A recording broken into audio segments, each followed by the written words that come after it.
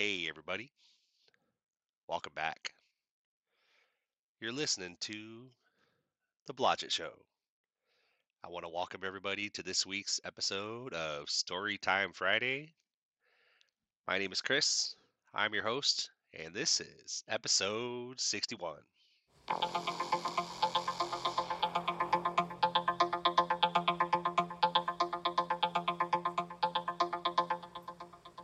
Once again, guys, welcome. Appreciate you being here. This week's Storytime Friday story is titled I'm Going to Find Her. Michael had been a truck driver for about 15 years. He had driven all over the entire United States of America and had seen a lot of different things. When he started driving trucks, he never imagined that he would see some of the things that he had seen. He had thought, when he first started, that his career would be a very straightforward type of gig. He never thought that he would ever experience anything odd or strange in his line of work. When he first started driving trucks, he was terrified. He was already dealing with the separation from his family, and then had to deal with the adjustment into a new career. When he first started, he went to a truck driving school in Gary, Indiana. He had been booked in a hotel room with a roommate named Ron, and the school was going to last about a month. Before Michael left for trucking school, he had spent about a year and a half on unemployment and had finally made the decision to become a trucker because of the fact that he knew that he had to do something to support his family, and this was the best thing he could think of after everything he had been through. The drive to the trucking school was pretty rough for him. Although he had driven quite a few long distance trips with his ex, he still was not used to what he was about to go through. Michael kissed his wife Margaret and his kids Riley and Lexi goodbye, and he boarded the Greyhound bus. Thankfully, the bus had electrical hookups, so he was able to charge his phone while he was en route to trucking school. Sadly, sleeping while traveling was not something that Michael was good at, so he was awake and alert for the entire time that he was traveling from Pennsylvania to Indiana. He had not done a whole lot of bus travel, so he didn't know what to expect on his way to the truck driving school. Michael was so grateful for the fact that he had a way to charge his phone while traveling in the Greyhound bus. He was thankful that he could not only take advantage of Netflix while he was traveling, but also could plug his phone in and keep it charged. As the bus left PA, they stopped at quite a few bus stops. There was a young guy sitting next to Michael, so as they made their way down the interstate. His name was Jim. Wow, Jim said. Michael had fallen asleep and looked over and was like, huh? Well, why what? Jim was like, I was just thinking PA to Indiana isn't that far, but we've already been going for 12 hours and we're only in Ohio. Michael was like, really? Ohio? Are you sure? I thought we'd be a lot further by now. Jim laughed and was like, no, seriously, we're about halfway through Ohio right now. As the Greyhound bus continued along the Ohio Turnpike, Michael shrugged and closed his eyes and went back to sleep. There was no use in worrying about how long it was taking after all. All he could do was keep on the path he was on. All he could do was keep doing what he was doing. His main goal was to make things better for his family, and he couldn't do that until he was officially a truck driver. Michael hadn't fully fallen asleep, so when the bus slowed to a stop in front of the school and set the brakes, it snapped him out of it. The bus driver came over the intercom. All right, y'all, we've arrived. Up and at 'em. Everybody grabbed your stuff and disembarked the bus. Michael was pretty groggy. He was extremely tired. He had tried his best to sleep, and yet he had really only been half asleep the entire drive there. He and the rest of the students slowly made their way off the bus into the trucking school. One of the instructors directed them into one of the classrooms. They were seated and then asked to fill out a bunch of paperwork. One of the instructors started making his way around the classroom, talking to the students individually. When he got to Michael, he took one look at him and then sighed. How was your trip? The instructor asked. Michael was like, oh, it was fine. The instructor was like, yeah, you look like shit. Did you get any rest? Michael was like, no, I'm not used to sleeping while traveling, so I've been awake for probably a full 27 hours. The instructor looked around the classroom and said, "Actually, all of you need to get some rest before we begin. Report, report to the hotel immediately and get some sleep. I'll see you tomorrow morning." Michael and the rest of the students got up and exited the classroom. After so many hours without sleep, the bed in the hotel felt like heaven. When they woke up the next morning, they were all a lot more prepared for what they were going to have to do as truck driving students. Breakfast was amazing. The hotel breakfast included scrambled eggs, bacon, sausage, biscuits, and gravy. After eating, all the students waited outside in the blistering cold for the bus to take them to the school. As they took their seats in the classroom, tension was pretty high among them. Michael especially was really tense. He had been through a lot in the last few years. He had gotten out of the military, had worked in security for a few years, and then been laid off. Then he had been on unemployment for a few years while putting in dozens of applications, and finally had decided that trucking was probably the best route for him to go. As trucking school began, Michael was nervous as hell. The instructor went over everything that they had to know, and Michael felt like he was understanding everything pretty well. After the first few weeks, which consisted mostly of bookwork, then it was time for them to go out on the road for the practical exams. Every truck would take out 4 students. There were 24 students in the class, so that meant that there would be 6 trucks going out on the road. When it was Michael's turn for the practical exam, he was extremely nervous. He got in the driver's seat, buckled his seatbelt, and adjusted his mirrors. The instructor was like, "Before we begin, do you have any questions for me?" Michael was like, "No, sir. I don't believe I do." The instructor was like, "Okay, then go ahead and begin." Michael released the brakes and started moving down the road. Everything went well for the most part until they got to the end of the driving test when they were about to get back to the school. At the last turn of the test, Michael bumped the curb with the trailer as he made the turn. Panicking, he was like, I'm so sorry, sir. I swear that's the first time that's ever happened." The instructor looked at him and was like, "Really?" Michael nodded. The instructor filled out the paperwork and handed it to Michael and walked away. Michael was terrified as he handed the paperwork to the classroom instructor. Whenever the students got done with their tests, they were handed an envelope that they were expected to hand to their classroom instructor. After handing this envelope to the instructor, he went back to his seat and sat down. Tension in the classroom was extremely high as all the students waited for the instructor to open each envelope and reveal how all the students had done in their practical exams. After what seemed like forever, the instructor started to call the students up to his desk one by one. Michael watched closely and noticed that not every student returned to their desk after the instructor called them up. Most students returned to their desk, but there were students that would go up, quietly talk to the instructor, and then exit the room. After all the students had been called up, there were about 2/3 of them still remaining in the room. The instructor stood up and was like, "For those of you still remaining in the classroom, you will pass the practical and will proceed to the next round of testing." Michael breathed a sigh of relief. He was so stressed when he was on his way to Indiana, and this past week or two of trucking school had been really intense. One of the things that had happened that had added to his stress had happened on one of the mornings when they were on their way to school.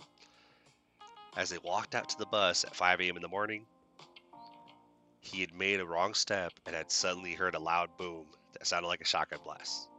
He felt a sudden pain in his ankle, and before he knew it, he was face first on the ground. When they had done the practical test, Michael had been extremely stressed because of what had happened to his ankle, but he had pushed through it and had managed to pass it. After finding out that they had passed, all the students were dismissed for the day and were told that the following morning they would be meeting their driver trainer and to bring their stuff from the hotel. The next morning, Michael packed up all his stuff, had his breakfast at the hotel, and then rode the bus to the truck driving school. His trainer showed up 2 hours later, and Michael loaded his luggage into his truck, and they left the terminal. He was pretty stressed out, but having struggled for the past few years on unemployment, he was determined to make things work for his family. When they first took off, Michael was going to be the first one driving, and their route took them from Indiana to Dallas, Texas. 2/3 of the way down there, Michael was making his way through a toll booth and was trying to downshift his gears, and his trainer yelled from the back in the bunk, Clutch to the floor! Michael was like, right, clutch to the floor. Yes, sir. Sorry. Michael and his trainer got along pretty well for the most part, but as the weeks went by, they started to butt heads quite a bit. After they had reached the point where they had been out for a month, it was getting close to the time when they would get routed back towards Indiana for the students to do the last few days of school. Basically, the way things were set up, all the trainers would be routed back to the school and drop off their students. And then the students would take their final test to upgrade their CDL from a learner's permit to an actual license. When it was almost time for Michael and his trainer to get rerouted back to Indiana, they had just delivered and parked for a bit in Hershey, Pennsylvania. Michael asked his trainer if he would be cool with Michael's wife coming out from Philly to pick him up and him heading home. The idea was, instead of rerouting all the way back to Indiana, and then after getting his own truck, then making his way home for a bit to see the fam, he thought it would make more sense to go home right then. And after taking some time off, catch another Greyhound bus out to Indiana to complete his trucking school. His trainer agreed, and so Michael packed up his stuff and waited outside the truck on the curb for his wife to show up. It was late in the day, and his trainer was catching a few hours of sleep before taking off. Things had gotten pretty tense between him and his trainer, so he was anxious to get out of there. About an hour or so later, his wife pulled up, and they loaded his stuff into her car and they headed home. After taking some much-needed time off, he headed back to the school in Indiana and completed his schooling and got his license. He picked out his truck and officially headed out on the road to begin the next phase of his life. He finally felt like he was doing what he was always meant to do. When he was married to his ex, they had taken a lot of trips between Texas and Nebraska. Michael would always be the one driving the majority of the way, and he always thought he'd make an amazing truck driver because of how he could get behind the wheel and go quite a few hours without stopping. Most of the time, whenever he did have to stop, it was because his ex-wife and or her mom would need to stop again to hit the bathroom. He would always give them a hard time about it because of how frequent the stops were. His ex-mother-in-law would request they do a bathroom stop, and Michael would be like, "But we just stopped an hour ago." When Michael officially became a trucker, the first thing he noticed was how truckers officially had to comply with hours of service regulations that were imposed on them by the government. Over the next year and a half, Michael delivered several loads to customers all over the United States. It was never easy being away from home, but he always felt like it was the best way that he could think of to provide for his family and give them the life they deserved. It was early October, and he was scheduled to be routed home for his bi-weekly home time. For a while, he first started his trucking career. When he first started his trucking career, he was expected to be out for a month or two at a time before being allowed to go home for a few days. It took a long time for him to get things worked out the way that he wanted them, but he finally got it set up so he could still make the money he needed and could still get home more often. As he exited a small highway in Ohio and entered through the toll plaza of the Ohio Turnpike, his phone went off and he noticed it was his wife Margaret calling. Most of the time, she knew he'd be driving during the day, and so she would usually send him a quick message and he'd get back to her whenever he had a chance. She didn't usually call randomly unless something was wrong. Michael grabbed his Bluetooth headset and answered the call. "Hey, love, what's up? Everything okay?" At first, all he could hear was sobbing on the other end of the line. "Love, what's wrong?" Michael asked. Finally, he heard her take a breath. "Baby, it's Lexi and Grant. They're gone." Lexi was their oldest daughter, and Grant was Lexi's son, Michael and Margaret's grandson. Lexi was 21 years old, and Grant was a little over 3 years old. After not getting a response right away, Michael again said, "What do you mean they're gone? What's going on?" Margaret started crying again and had to take a few more deep breaths just to try to calm down. "I don't know. I came home from work and the house was a disaster. Stuff was all over the floor. It looked like we'd been broken into. The door was unlocked when I got home and I found the house trashed." "Holy shit," Michael said. "I don't know what to say. What about Lexi and Grant?" Well, their room was the worst. Items thrown about the room, a few things were shattered, and they are gone. I don't know what to do. Baby, calm down. Did you try to call Lexi? Of course I did. I think your phone is off because it goes right to voicemail. Michael massaged his temples. He was telling himself to take a deep breath and try not to freak out, even though every instinct was telling him to panic. He couldn't lose his cool though. He was loaded and on his way home, or on his way with a very expensive, very heavy load, and he had to keep himself as calm as possible so he wouldn't lose control of the vehicle. After taking a few deep breaths, Michael asked, "What about Riley? What's going on with her? Is she okay?" Margaret responded, "She was at school when all this, whatever this is, happened, so she's okay. She just came home. I asked her if she heard from her sister, and she said that she tried texting her, and the last few messages haven't been delivered. She asked what's going on with her sister and her nephew, and I told her I have no idea. What are we going to do, babe?" Michael replied, "Love, let's try to remain calm. How long has it been? Did you try to call the police?" Margaret replied, "Yes, of course. They said they can't do anything about it until they've been missing for 48 hours. All they were willing to do was fill out a report, but they can't officially report them missing until it's been 48 hours. What a bunch of crap, but I'm not surprised. I've heard that before. So you haven't been able to get through Alexi's phone? Did any of the neighbors see anything?" Margaret sighed. "Most of them didn't hear or see anything, but Joseph across the street said a few hours ago he saw a black van speed out of the cul-de-sac. He said he only saw that the plate was from Missouri, but wasn't able to get the plate number. Baby, I'm freaking out here. This is our Lexi and our little grandbaby Grant. What if they're not okay? I don't know if I can handle the thought of anything bad happening to them. What if we never see them again? Maggie, love, please take a breath. I'm freaking out too, but we have to try to remain calm. We're no good to them if we freak out and lose our cool. I'll be home in about 10 hours. I just got onto the Ohio Turnpike and I'm about 500 miles away. Keep trying to get through Alexi's cell and I'll be home as soon as I can." Margaret sighed.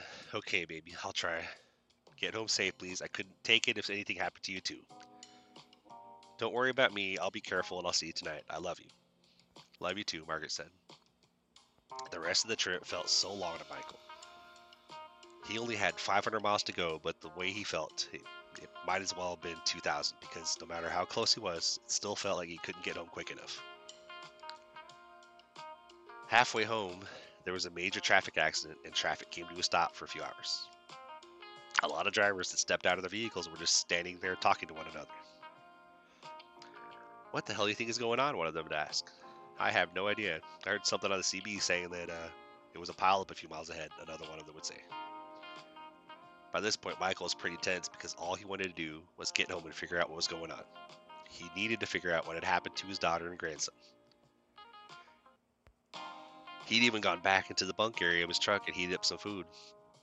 Finally, after hours of sitting on the interstate, they cleared the accident and traffic started to move again. Thank God, Michael thought to himself as he released the brakes, shifted his truck into gear, and began rolling down the turnpike again. Finally, he passed the "Welcome to Pennsylvania" sign. He sent a quick voice clip to his wife. "Hey, love. Taking me a bit longer to get home. There was an accident and the highway was shut down for a few hours, but we're finally rolling and I just crossed into PA. Be there in about 5 more hours as long as nothing else happens." "Okay, baby, be careful," Margaret replied. Hours later, he was finally pulling into the drop lot where he normally parked his Ram, and where the company he was employed with dropped loaded and empty trailers. He was thankful that he was not having to deliver at an actual customer, but was staging the loaded trailer at this drop lot. This meant that he was saving some time because he wouldn't have to wait to be unloaded at the customer before he could park and head home.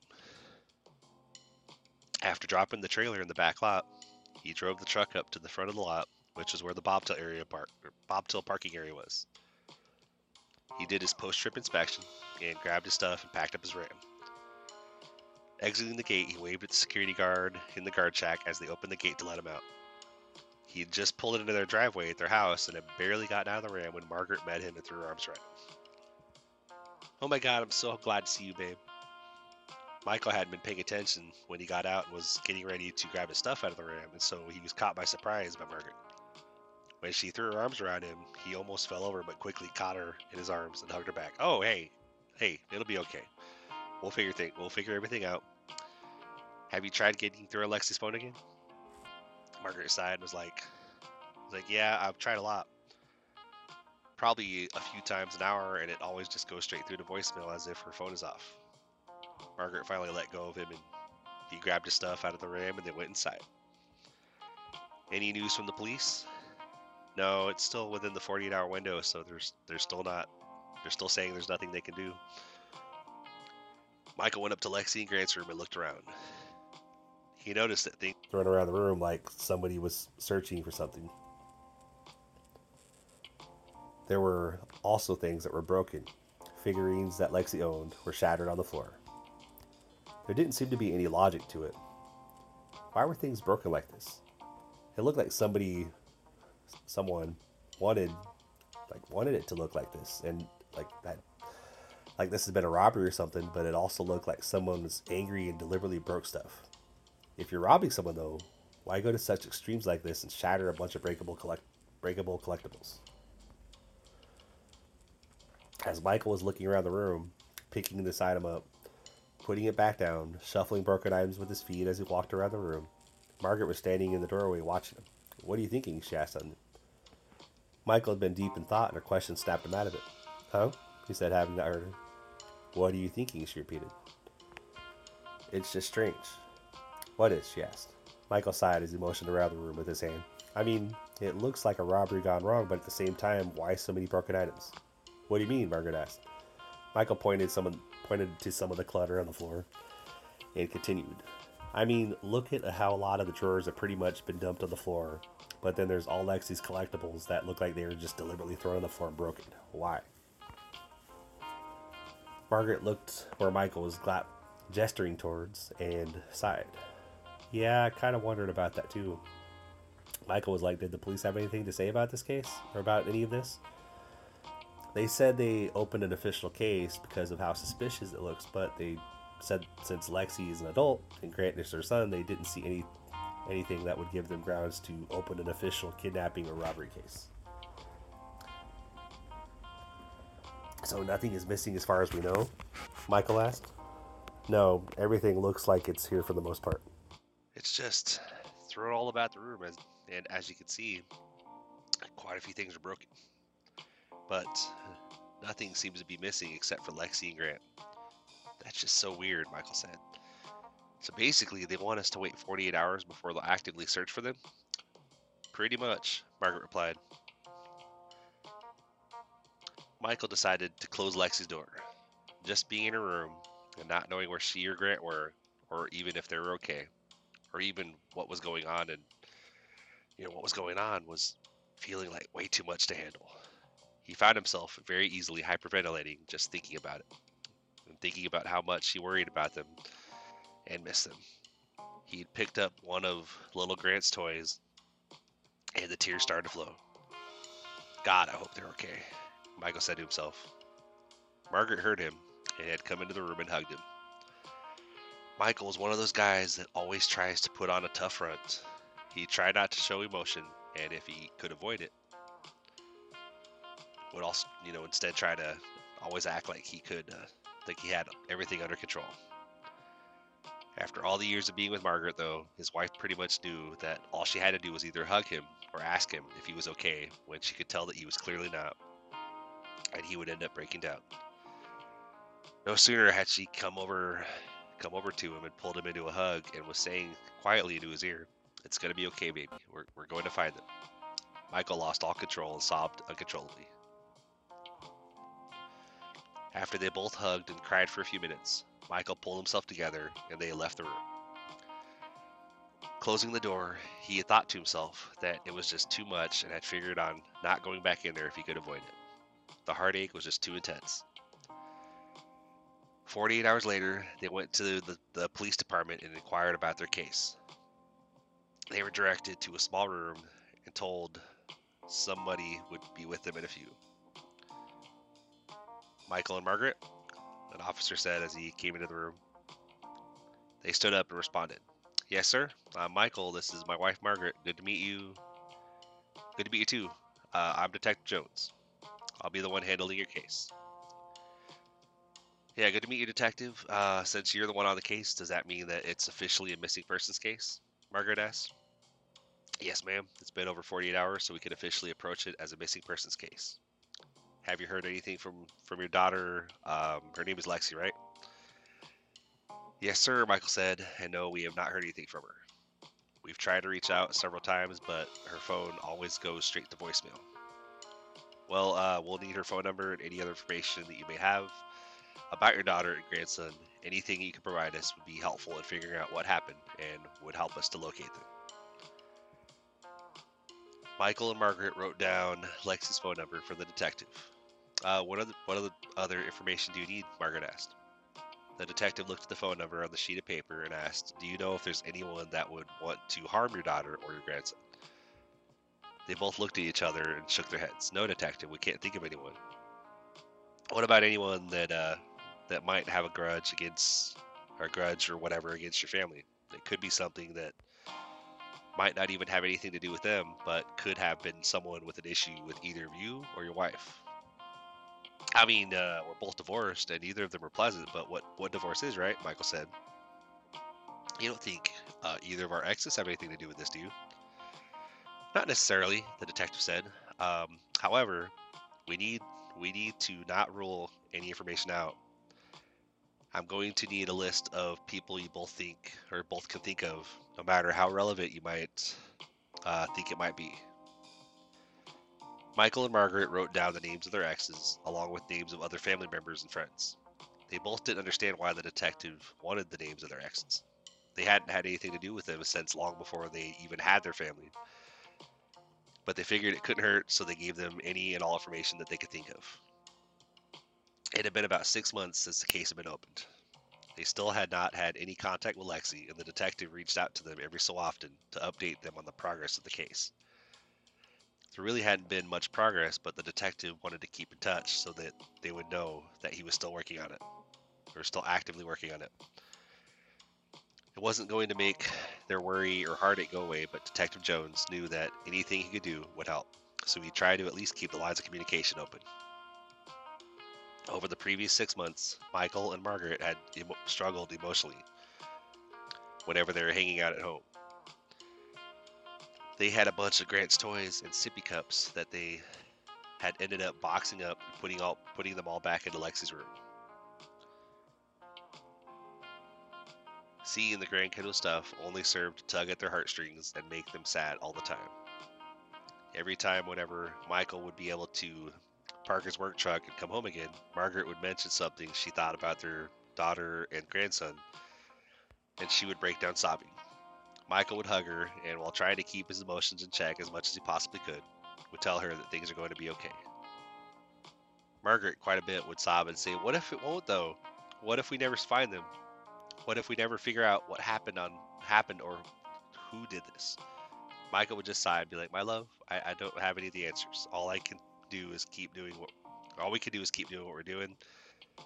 Detective Jones is working on the case, and as soon as he finds anything, he'll let us know." "I know," Margaret said as she sighed. It's so hard not knowing anything." Michael's phone went off, and he noticed it was the local police department. "Hello?"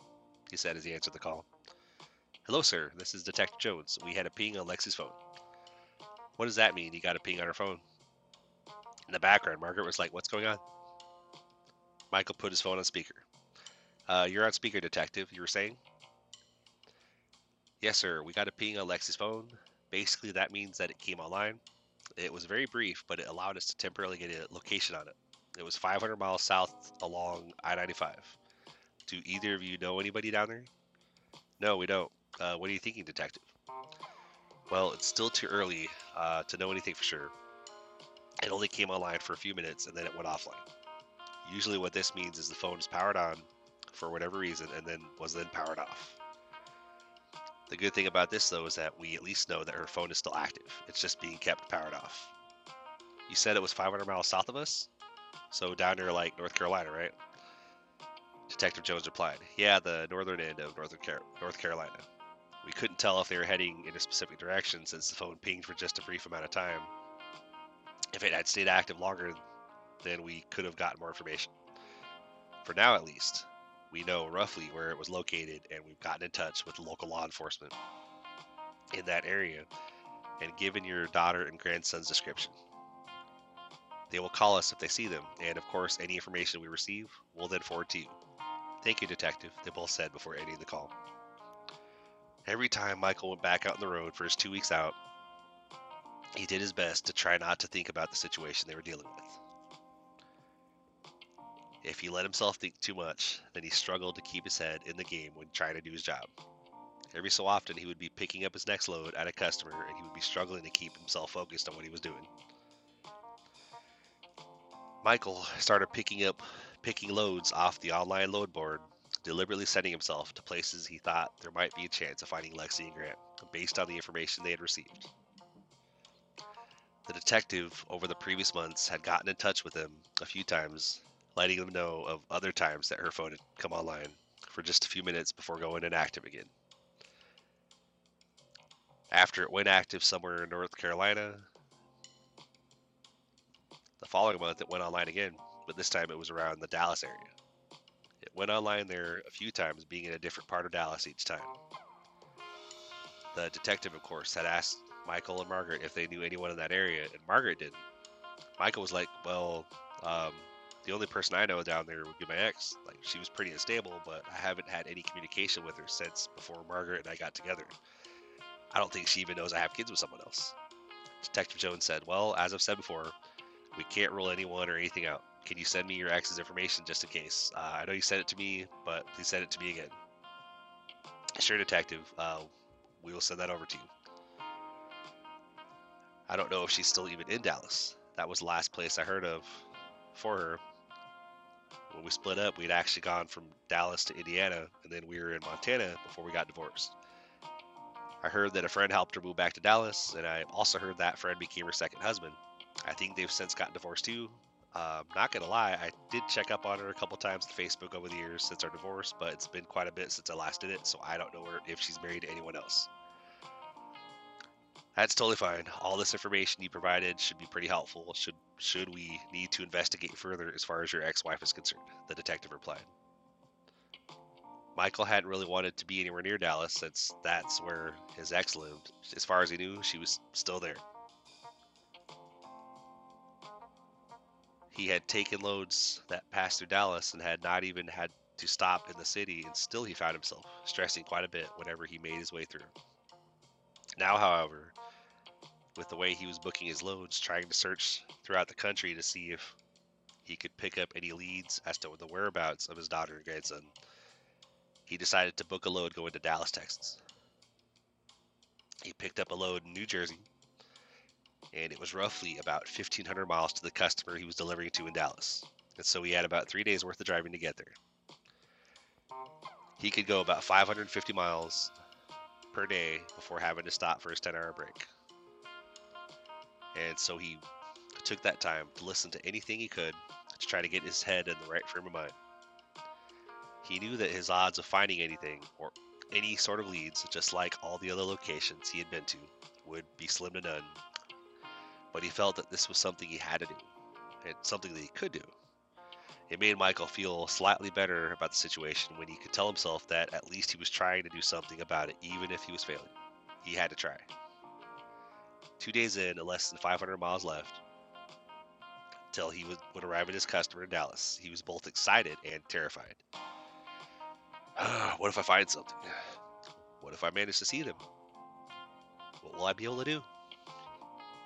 So many questions went through his head as he rolled down the highway in his loaded tractor trailer. Shaking his head, he put on some music on his streaming app and started singing along to a few of his favorite songs. Michael knew he had to do whatever he could to keep his head on straight. It was too easy for him to overthink and allow himself to sink really low, and that wouldn't be good. How will I be able to accomplish anything whether I find them or not? If I allow myself to become depressed because of the worry and the doubt, get it together, man. Like, Lexi and Grant need us. We have to do whatever we can, not only to find them, but bring them home, he would say to himself.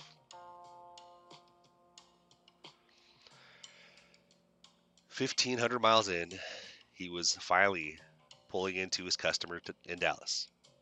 It only took 4 hours, but finally his load was delivered and he was headed back to the truck stop to park. Anytime he booked a load somewhere based off information from the detective about Lexi's phone having gone active somewhere around that area, he would deliver his load, find a place to park, and he'd get himself a hotel for a few days. After delivering his load and the customer signing his bills, he made his way down to the Love's truck stop just down the road and found an open parking space. He packed a bag, pulled the curtains closed, and went onto the rideshare app to arrange a ride to the nearest hotel. Thank you for choosing to stay with us. How long will you be staying with us? The front desk worker asked. I will be here 4 days, Michael said. Excellent. Card or cash or card, sir? Card, Michael said as he handed the credit card to the hotel clerk. Also, I'm going to need the Wi-Fi information, please, Michael said. Of course, here you go, the hotel clerk said as he handed a small piece of paper to Michael. After getting settled in his room, he opened up his MacBook on the small desk in the corner, typed in the Wi-Fi information, and within a few minutes, he was officially online. He had a few locations that the detective had given him where Lexi's phone had pinged from. It had come online in 3 separate areas, and they had explained that they could try to use the location of the towers that it pinged from to try to narrow down the area. Based on the information that he had, it looked like Lexi and Grant, or at least Lexi's phone, was located in the northern part of the city. After doing quite a bit of research after he had checked in, it was really late and he was tired, so he decided to call it a night. Shutting down his computer, he headed to bed to get some rest. He told himself, if they're still down here, I'm not going to accomplish anything if I'm not in the right headspace because of being overly tired. The next day, he took his notebook that he jotted down a lot of notes about where the cell phone had come online at, including popular businesses in the area, a few neighborhoods, and decided he would Uber around the city and act like he was someone seeing the sights. He had brought a small backpack that he packed with a few snacks, his notebook, and a few random items, brought along a digital camera. He had this idea that he could walk around taking pictures of random sights, and even taking pictures of random crowds and crowds of people, and then he could check them out later when he got back to the hotel and see if anything jumped out. Maybe, he thought, he'd get lucky and recognize someone in one of the photos or see something that would stand out and warrant another visit to that location. All that day, he visited random tourist destinations around the areas that Lexi's phone had gone active in. He had a large capacity memory card in his camera so he could take hundreds of photos before having to upload them to his computer and clear the memory card so he could end up taking more photos. He knew he could technically be taking these photos with his phone, but he had figured doing things this way he would look more like a tourist using an actual camera, so that is what he did. He got back to the hotel just before dark. He went online and ordered some Chinese food to be delivered to his hotel room and hopped into the shower to get cleaned up and try to de-stress a little bit. When his food arrived, he sat down at his desk with his food, opened up his computer to upload the photos, and started going through everything he collected that day. He'd gotten through about 200 of the photos without seeing anything that stood out, and he had clicked through a few more of the photos and then thought, wait a minute. And he backed up to a few of the previous photos. What's that? He asked himself as he looked at one of the photos. It was quite a ways away in the photo, so he could barely see it, but he had noticed as he was flipping through that there appeared to be a dark vehicle in one of them that he had not seen anywhere else. What kind of vehicle is that? He asked himself as he tried to zoom in and then enhance the photo as much as he could. That looks like a van with black windows. He could only see a partial view of the plate because of the angle of the van in the photo, but he couldn't make out the state it was from. The image was too far away, and when he tried to zoom in, it was too blurry for him to see it clearly. He went to the photo before that one and looked close, and he immediately could see that what looked like 3 people walking in the direction of the van. He noticed that one of them looked to be a young female, but was wearing a hat and clothes that didn't look like they were in good shape. Michael couldn't tell if this was Lexi because of how they were dressed, and the hat especially made it difficult. But what did jump out at him was the fact that this person had a little person that they were holding their hand and towing behind them. Something else that Michael noticed was the third person looked like it could be a female too. but he couldn't tell for sure, but this person had something concealed and pressed to the back of the person that was holding the little person's hand. That's interesting. He picked up his phone and dialed the detective. Detective Jones speaking. Hey, detective, it's Michael. I might have caught something on camera today. I saw a group of 3 people, one of them towing a little person by the hand, and one of them had something against the back of the other adult. I couldn't see what it was because it looked like they had it covered by some part of their sleeve. But there's also a van. I can't see the details clearly in the van, but because it was pretty far away. Did one of our neighbors report to you guys that they had witnessed a black van with black windows leaving the scene? Yes, sir. You might have something. Send me what you have, and I'll have our specialists see if they can further enhance it and see if we can make anything out of it. I'll send it right over. How long till they'll be able to tell me if it's something that might help? We'll just need a few hours. Where are you at? I'm down here in Dallas for a few days since this was the last place you said y'all had seen her phone go active. I'm in a hotel and just touring the city for a few days and snapping pictures and seeing if I come across anything that stands out. I've been to a lot of different places, and this is the first time I got something on camera that made me think that I needed to get in touch with you right away. Please get back to me as soon as you know something, detective. And with that, he disconnected the call and immediately sent the detective the photos. A few hours later, Michael got a text from the detective with an enhanced photo of the plate, and with the enhancements, you could just barely see the word Missouri on the plate. Michael messaged back, "You gotta be shitting me. Can that be the same van?" "We think it is. The photo of the 3 people you sent appears they are headed straight for that van, and my colleagues said based on the photo, they believe that the 2 people on the right, the one that looks like a young female that is covered up quite a bit and holding the hand of that little person, we think that is Lexi and Grant. We can't prove it because we can't see much, but my colleagues believe that whoever the 3rd person is, that they are forcing the other 2 to go with them. They do not appear to be going to that van willingly. But there's one other thing. We think we might know who that van might possibly belong to. Didn't you say your ex's name was Vanthorn? Laura Vanthorn?" Michael's breath caught in his throat for a second. He swallowed and said, "Yeah, why do you ask? Like, you don't think she had anything to do with this, do you? I know it's been a while since I've seen Laura. She actually went by Lori back when I knew her, but her real name was Laura." Michael looked at the photo again. "I mean," he said, "can that be her? I really don't recognize anyone in the picture. It just jumped out because I saw the van and then noticed the 2 people being what looked to be escorted forcefully to the van." "Well," the detective said, "we can't get a positive idea on anyone in the photo because we can't clearly see their faces. But like you said, there's someone that looks to be around the same age as Lexi, from what we can see. And then there's a little person that definitely looks like they could be around 5 years old. We can't tell if it's a boy or a girl because they are fully covered up. But with those 2 in the van, even without the 3rd person, all that evidence makes us believe that you definitely got them on camera.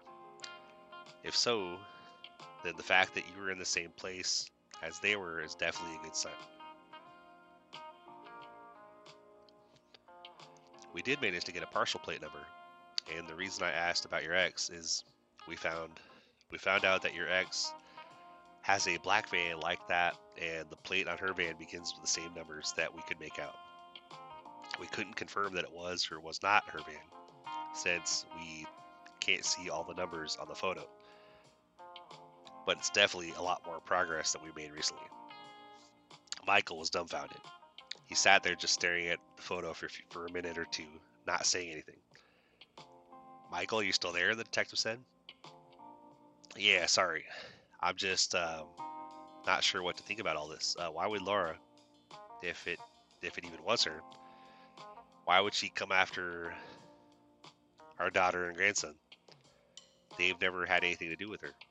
They came along years after she and I were divorced. We've never had anything to do with each other since," Michael said. "Honestly, sir, we have no idea. What's weird is we can't find a whole lot of information on Miss Vanthorn. We have records of her prior to y'all being married, and there are records of you 2 being together, but in the past 20 years since you and she got divorced, we were not able to find a whole lot of anything about her. It's really strange." "What do you mean?" Michael said. Well, the detective said, with everyone, there's always some kind of trail, a paper trail, so to speak. But since the two of you got divorced, there's nothing on her. No credit card or bank statement and no applications. Wait a minute, Michael said. But you said that she has a van just like the one in the picture that's registered to her. Yes, that's right. Um, the detective said. It's registered to her, and it's a current registration, but the address it's registered to is in someone else's name, and the registration has been getting paid by what looks to be a prepaid card, so there's no names attached to it. It's like when someone uses phones that they can buy from one of those retail stores, and there's no way to prove whose phone it is, since it's not a regular cell phone, basically a burner phone. Oh, okay, I see. Then what's our next move? Can your team track wherever Laura's van might be right this moment, or is that not possible? Well, we put out a bolo for that plate number, and we got a hit a few hours east of you. The van matching her plate was photographed going through a toll booth a few hours east of where you're at now. It's currently in Texas still, and so we believe very strongly that Miss Van Thorn is somehow involved in this and whatever is going on. We can't say for sure that the person in your photograph was definitely Laura, but the fact that a van matching the description and the plate was seen a few hours east of you makes us think that we're on the right track. Michael, I need you to listen to me. You need to be careful. I understand you want to find your daughter and grandson and bring them home, but if those two people in the photo being forced to the van were indeed Lexi and Grant, then something is going on and that we do not understand, and this could be very dangerous. Whoever it is, if it's Miss Van Thorn or someone else, if they realize that you're getting close to them, they could react violently and we won't be able to protect you. Detective, I understand what you're saying, but I can't just let it go. I can't.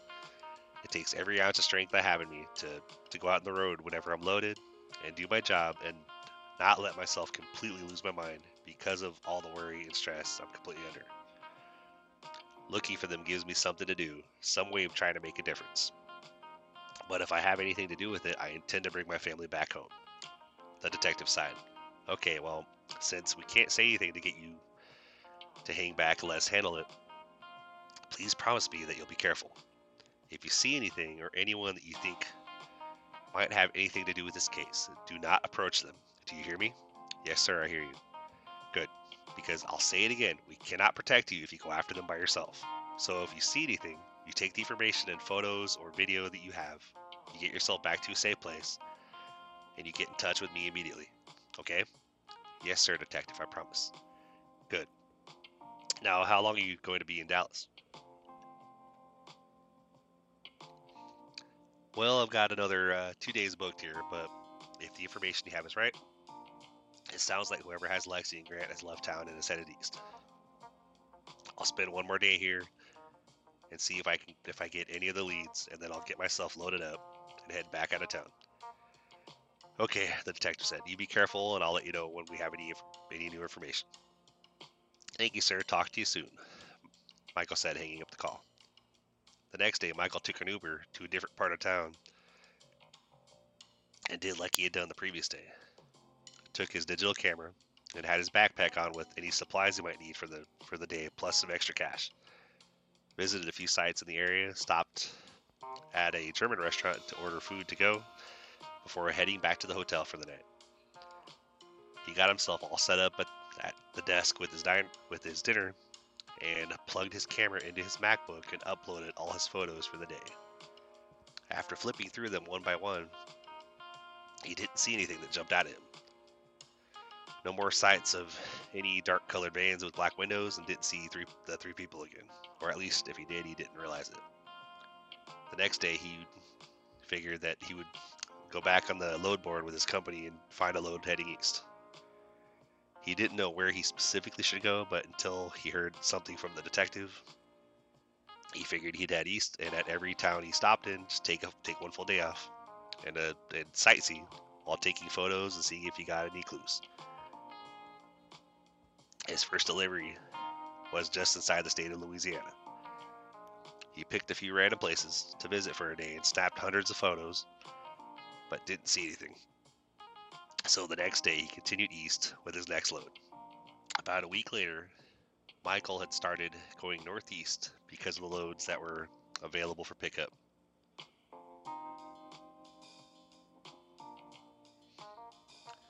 And he received a text from the detective with a picture of a black van with black windows. It looked like it was at a toll plaza. Michael asked, where was this taken? On a toll route in Florida. We couldn't see the plate because they had it partially covered up, but they had the top of the plate still exposed, and it is definitely a Missouri plate. And also, the detective continued, we got another hit on your daughter's cell phone a few days back. It was a few towns over from where the picture was taken, or from where there was a few towns over from where the picture of the van was spotted. What about my ex? Any new information on her? Michael asked. Well, the detective said, we don't have anything concrete, but there's definitely something odd about Miss Van Thorn's history or lack thereof. What do you mean? Michael asked. Well, sir, like I said, there's barely anything we could find in your ex, but we tried to dig a little deeper, and based on our time frame, starting around the time you and she got divorced to now, there are other individuals that appear to have vanished without a trace, and they all have had some kind of connection to Miss Van Thorn. We can't tie anything to her exactly because we don't have any physical evidence. But there's a record of missing person cases dating as far back as almost 20 years ago, just after you and she split up. And there were people that we believe were connected to your ex. We can't tell if it was through romantic relationships or friendships, or if it's just someone that knew her, but several of these people in these missing person cases were never found or ever seen again.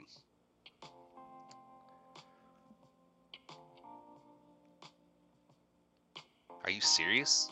Michael said. Have any of these missing persons ever been found? That's the other odd thing about them. Besides being connected to Miss Van Thorn, none of them, not one, were ever found.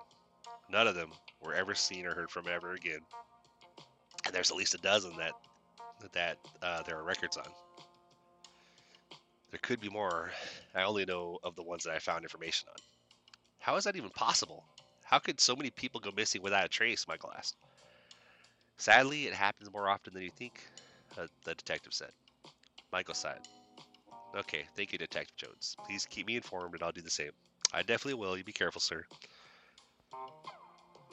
Michael had pulled over at a truck stop to take his 10-hour break, and just after getting off the phone call with Detective Jones. He figured he was extremely tense, and he told himself he needed to relax. So he figured he'd stop for the night at a truck stop, get himself a good meal and a really hot shower, and then try to get some sleep. The next day, he would route himself back towards home so he could spend a few days at home with Margaret. Ever since he was young, he'd always loved hot showers, like really hot showers. The hotter, the better. He could stand under the hot water for an hour and just let it wash over him. Sometimes he'd stand there in the scalding hot water and just close his eyes and try to not think about anything. It was an easy way for him to try to quite literally let the hot water wash the stress off him. Most of the time it worked. Every so often when he got done and headed to bed, he'd still be stressed out, but there wasn't much he could really do about it. After his shower, he headed to the diner and got what he was listed on the menu as a long haul breakfast. It was one of his favorites. It came with 2 eggs, French toast, hash browns, a biscuit, gravy, and 2 sausage patties. He especially loved the biscuits and gravy and the fact that it also came with sausage patties, because he could cut up the sausage patties and eat them with the biscuits and gravy. The only thing that was missing was the bacon, but there was already so much food that although he was tempted to also order bacon, he figured that would definitely be too much. The next day, he picked up his next load and got on the interstate headed north towards PA. It was going to be a couple of days since he was still about 850 miles away. He figured he could make it to his destination in about a day and a half. By Saturday morning, he was pulling into the guard shack of the customer that he was delivering to. A few hours later, he had been unloaded, the customer was signing his bills, and he was headed out. only took another hour for him to get to the location where he usually parked his truck and trailer. Since he was empty and didn't want to lose his empty trailer, he parked in the back lot and left his truck attached to his trailer. Grabbing his stuff, he walked to the front lot, grabbing his Ram, and headed home. He had messaged Margaret when he headed out of the South and updated her on the information that he had about their daughter and grandson and about his ex, and that he was booking a load to bring him back home for some much-needed home time.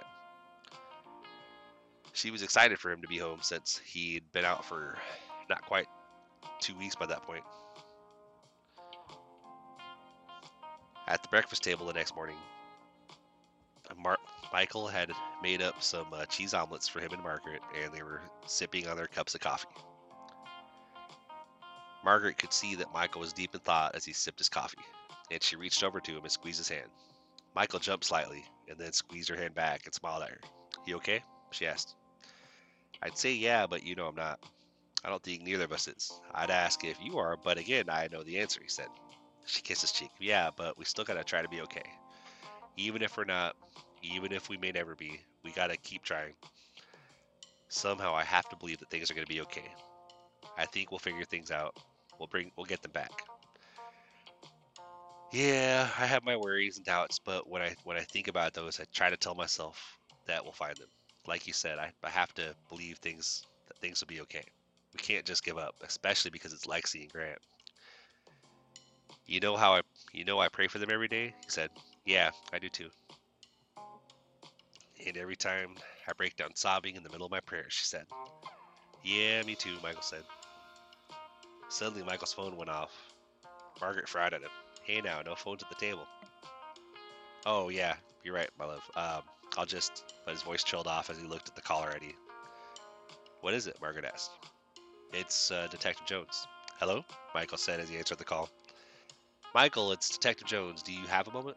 I have an update about your daughter and grandson." Michael put the phone on speaker.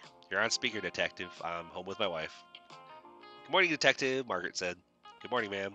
Like I was just telling your husband, we have some updates about your daughter and grandson." "Really? What's going on?" Margaret said. "Well, Michael, when you and I last spoke, I told you about how we had a photo of a van fitting in the description of the van that was seen leaving your cul-de-sac at a toll booth in Florida. Well, we have more information about Miss Van Thorn."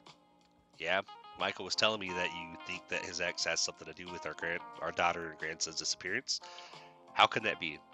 We got together a while after they were divorced. She's never had any contact with him or had anything to do with our family." "I'm not entirely sure, ma'am. What I do know is that the last half dozen or so times that we've gotten a photograph of that black van that we believe, if Miss Van Thorn doesn't own it, then the van is at least somehow connected to her. It has been in an area not far from the last area that we got a hit from your daughter's phone. That can't just be a coincidence. In my line of work, there are coincidences. In my line of work, there are coincidences, which for us is like once or twice, but it's been too frequent to just be a coincidence." "Well, have you been able to track down Laura? Do you know where she is?" "No, ma'am. Like I told your husband a while back, the past 20 years, there hasn't been a whole lot of paper trail on Miss Van Thorn at all. It's probably the most odd case I've ever dealt with.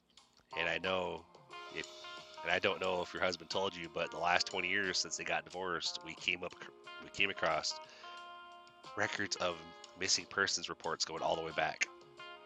These are all cases of individuals we believe most, if not all of them, to be men that had some connection to Miss Van Thorn, and they were never seen or heard from ever again."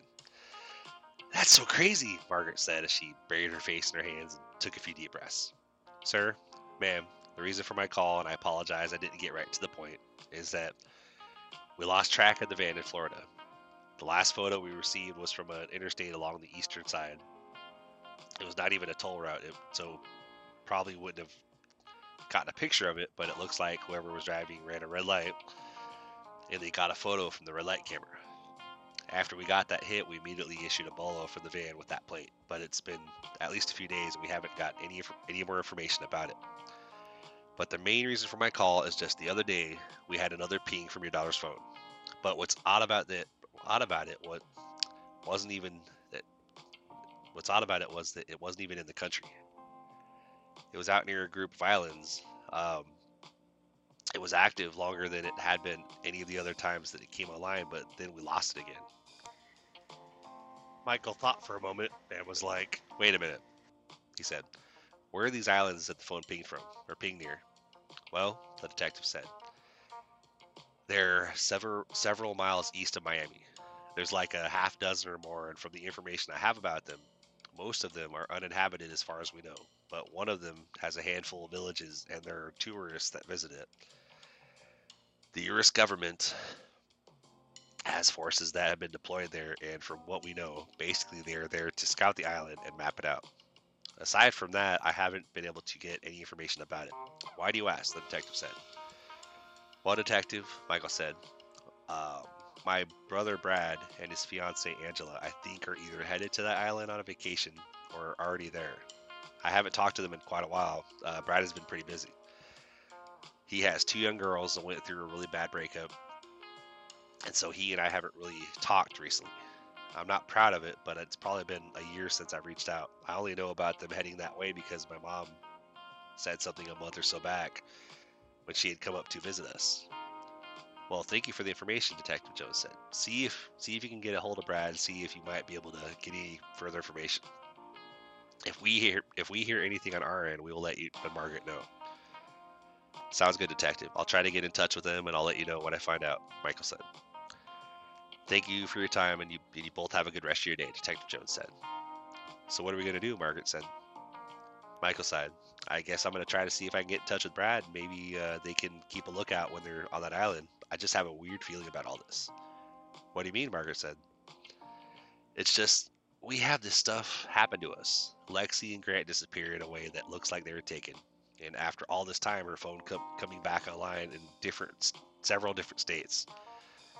Now it was last active around the same location of an island that my brother Brad and his fiancee Angela are either visiting now or are going to be there really soon. And probably one of the biggest questions in my mind is, what the hell does Laura have to do with any of this?" Michael said. "I don't know," Margaret said. I wouldn't think she'd even know about Lexi and Grant since we've had nothing to do with her since we two got divorced." "Exactly," Michael said. "And yet, the van that Detective and his team have been tracking has been somehow around the same areas, or at least close to wherever Lexi's phone has come online, and the van has some connection to Laura.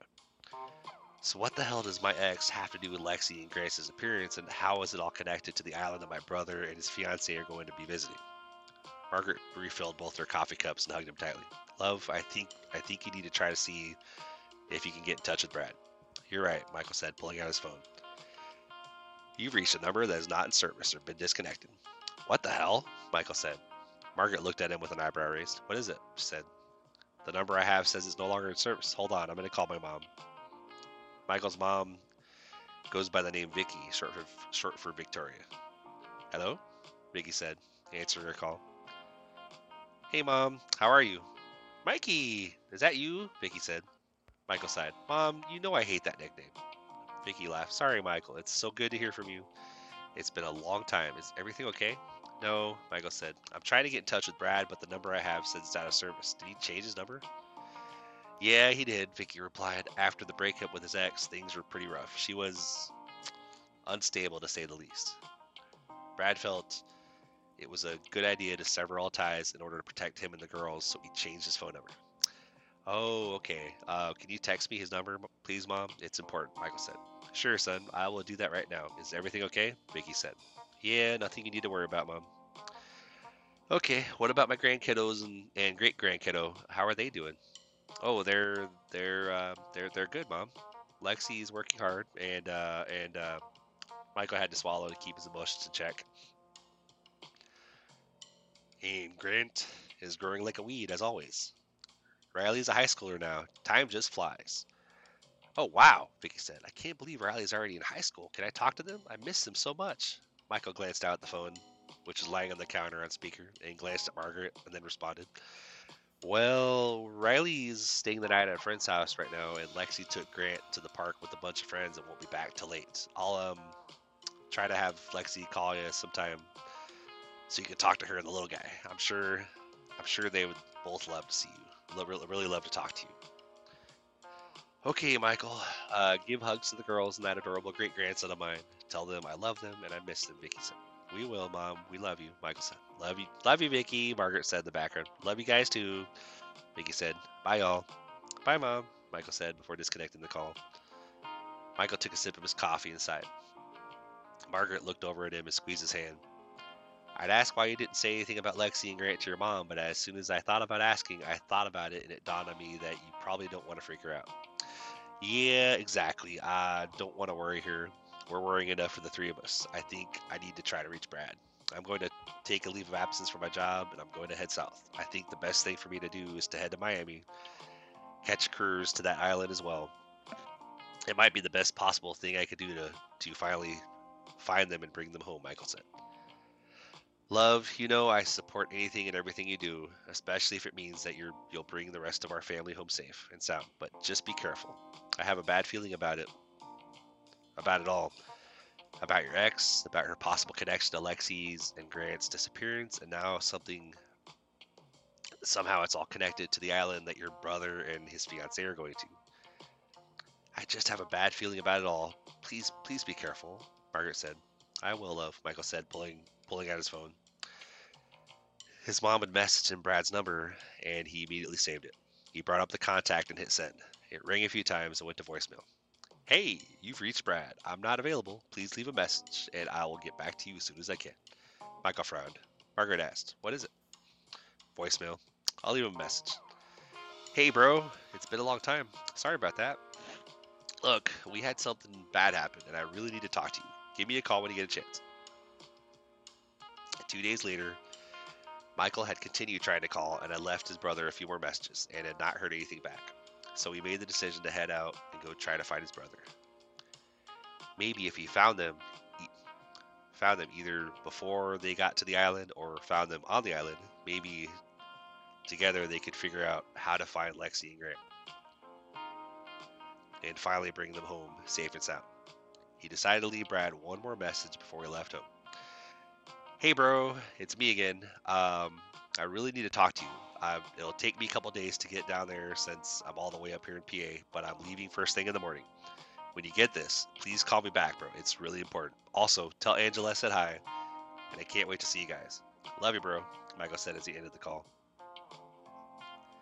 The next morning, Michael packed up his RAM and his stuff, his RAM with his stuff and any supplies he thought he might need, and headed out. He got on I-95 and headed south out of PA. At least he knew where he was ultimately headed. He knew where he was going. He just didn't know what to expect once he got there. He didn't know what he was going to do or how he was going to find his daughter and grandson. First things first, though. He had to find his brother Brad and his future sister-in-law Angela and make sure that everything was good with them. And hopefully, together, they would be able to find Lexi and Grant. It would be a long drive down to Miami. Michael had no idea how to even go about getting to the island. He didn't even have a name for the island. And all he knew was that Brad and Angela were supposed to be going to that very same island and that they were first going to be in Miami, and so that was where he was headed. Michael told himself that he would figure it out once he got there. He figured he would figure things out as he went along, at least until he hopefully, got more information from the detective. But being that the last place Lexi's phone pinged from was the island, he feared that maybe the detective would not be able to do anything else. So now, it was up to him. He would find his brother and his fiancée, and then hopefully together they would be able to find his daughter and grandson. And so, the search went on. The adventure continued. The end. For now.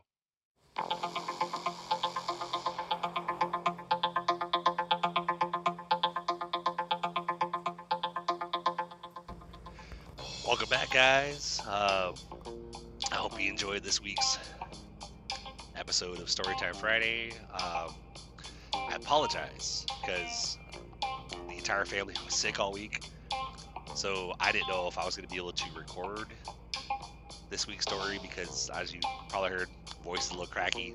It's a little better, so that's why I was like, well, I got to go ahead and do it. But I got it done, got it in there.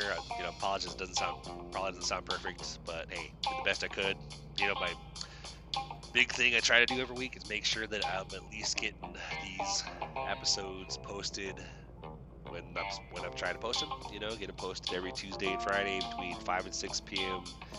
Central Standard Time, and try to keep consistent, keep going.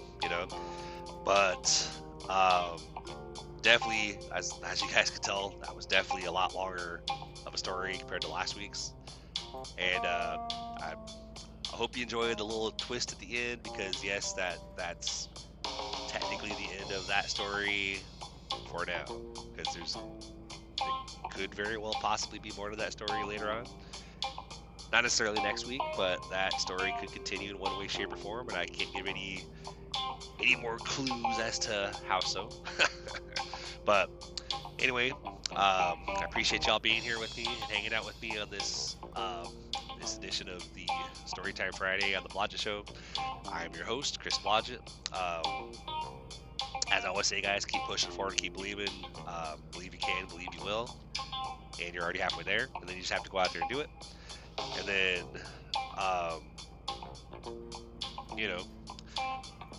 just keep pushing forward. That's the biggest thing, So, on that note, guys, thank you for joining me this week, and I look forward to seeing you guys on Tuesday. We do